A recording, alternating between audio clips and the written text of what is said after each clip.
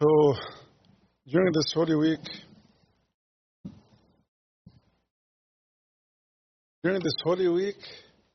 we are. Can you hear me okay?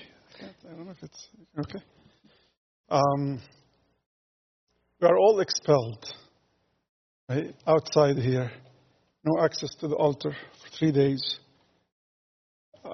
Working with Jesus to pass over back, to have access, gain access again to the paradise, to the kingdom.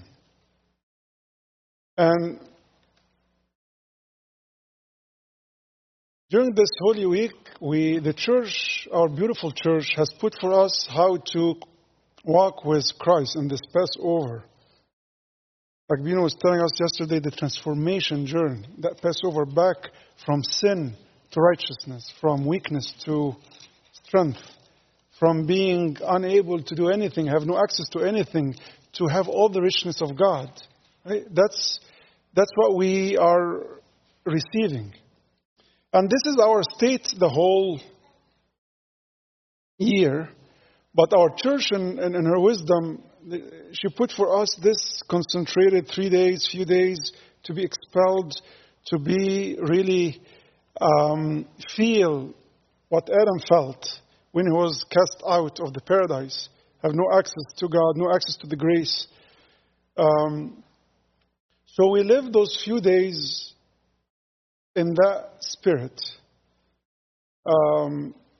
in that kind of repentance and working with our loving Savior together, day by day and hour by hour. There is a very nice verse, 2 verses from the Catholic epistles, from 1 John chapter 2. He said, who lives in Christ, we ought to walk same way as he walked. We ought to walk as Jesus walked.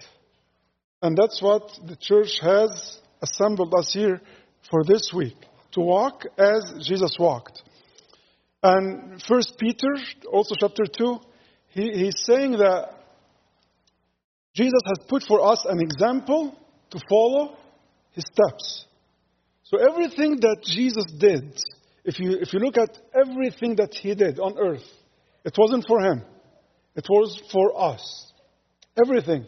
When going back to fasting, Jesus didn't need to fast.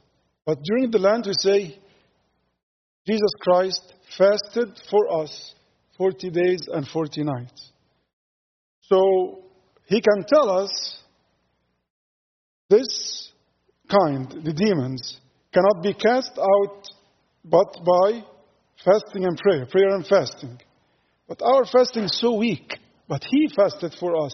Add his fasting to our fasting, right? And you got a fasting that can cast out demons. He prayed. He didn't need to pray. But add his prayer to our very weak prayers.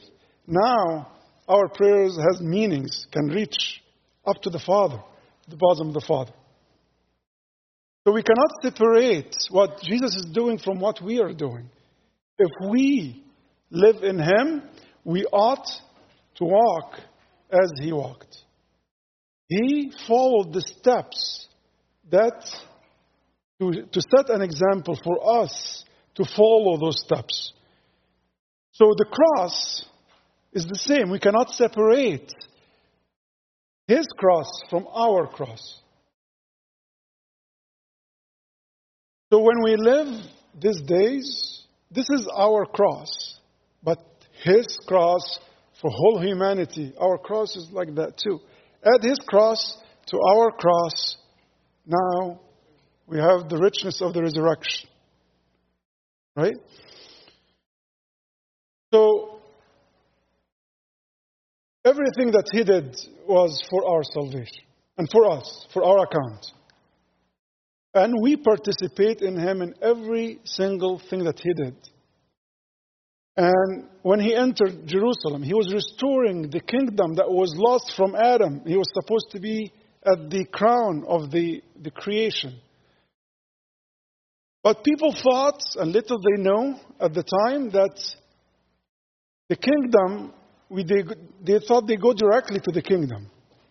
But he told them, maybe the kids on that day, because they didn't think analytically so much, right?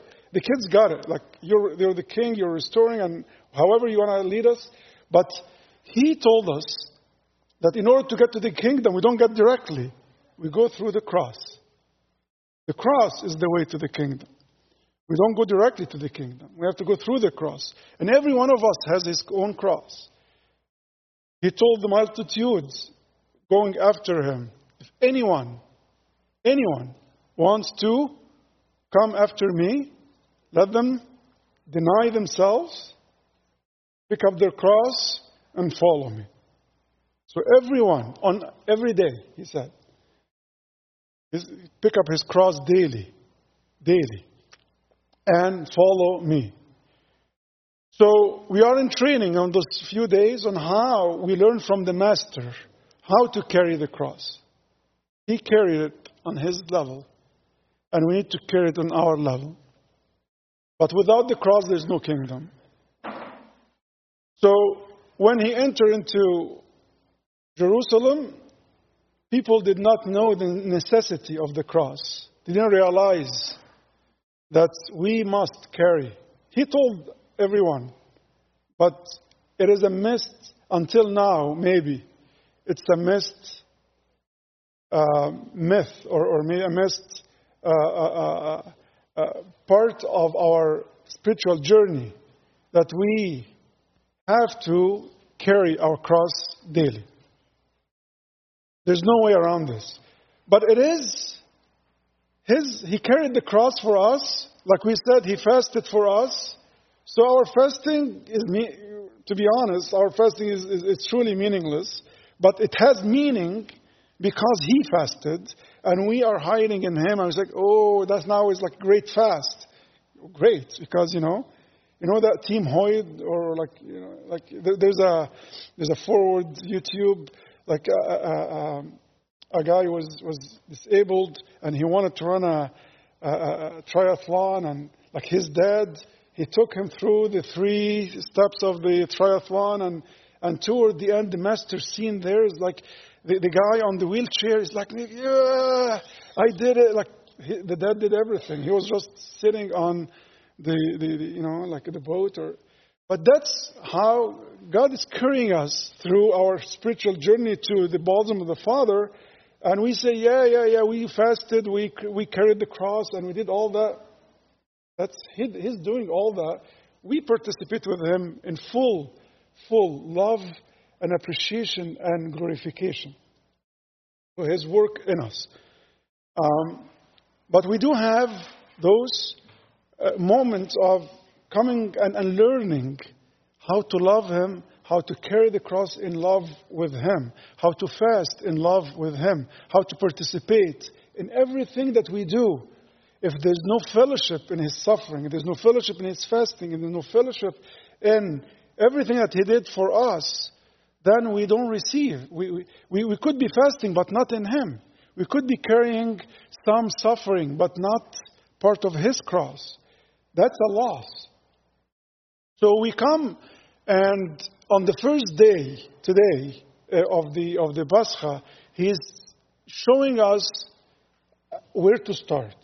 And He was saying that in order to start learning how to carry our own cross daily, and how to have a fellowship of suffering with Him on a daily basis, we need to make sure that there is no fake things in our life.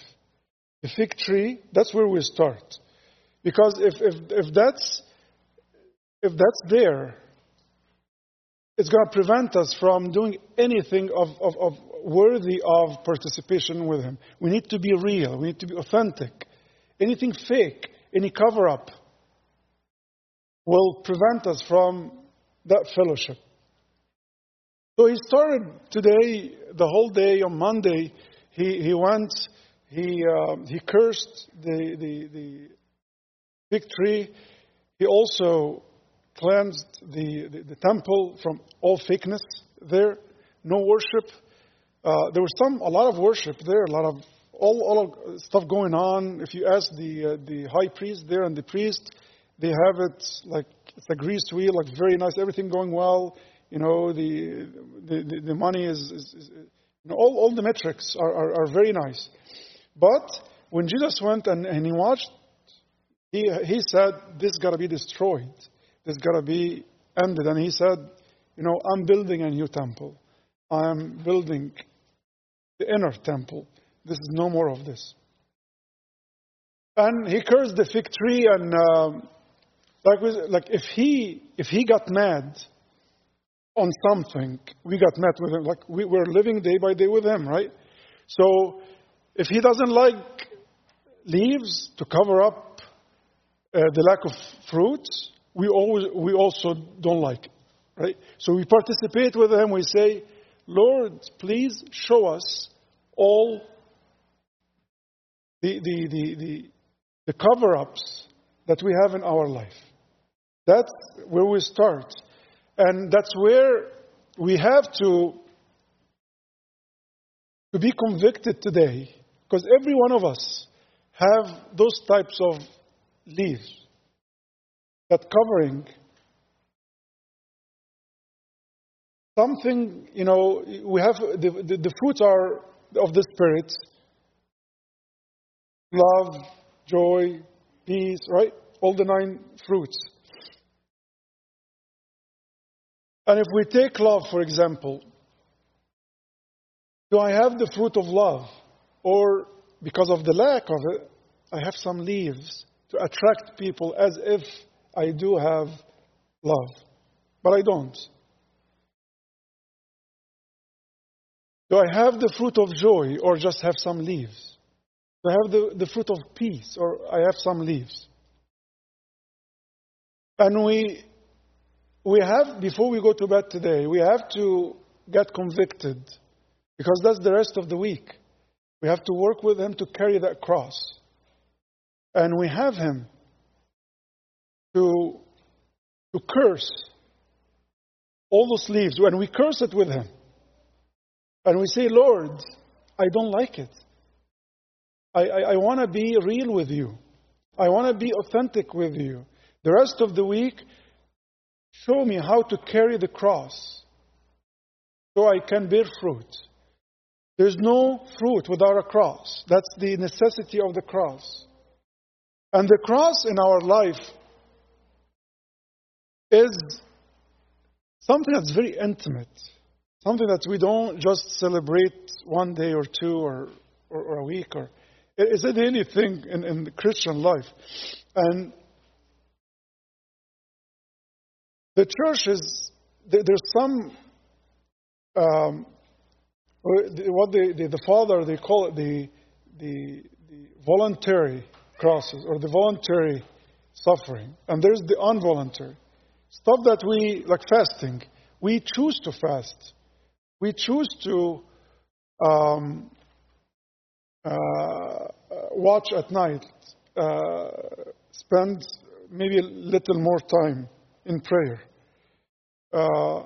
doing some more voluntary, crosses like this one. And then there's the involuntary, which is people hate us for some reason because we are enemy to the world. We're becoming different. We are becoming weird in the world's standards, and that's the world. If you look, they crucified Jesus. They didn't like him, and he said, "If they persecuted me, they're going to persecute you." Maybe there is some sickness. Maybe there is all the circumstances that we can go through. Those are crosses that we need to know how to carry with thanksgiving, how to deal with pain, how to deal with all those different crosses, whether it's voluntary or involuntary. And we learn from our Master, and we offer our little meaningless, suffering as part of his beautiful cross, beautiful suffering for us, his love for us. And that way we get into the kingdom. We bear fruit. And we get rid of all the leaves of our life. Be authentic, being real with Him. That, Lord, please show me, convict me. I am here. He was naked on the cross because Adam was naked and he got the fig tree of the fig leaves on him. He's like, curse the leaves, and now I'm naked, and now we'll be clothed with the glory of God. May God give us this week to live in a way, hour by hour, with Him, participate with Him in His suffering. To Him is glory forever. Amen.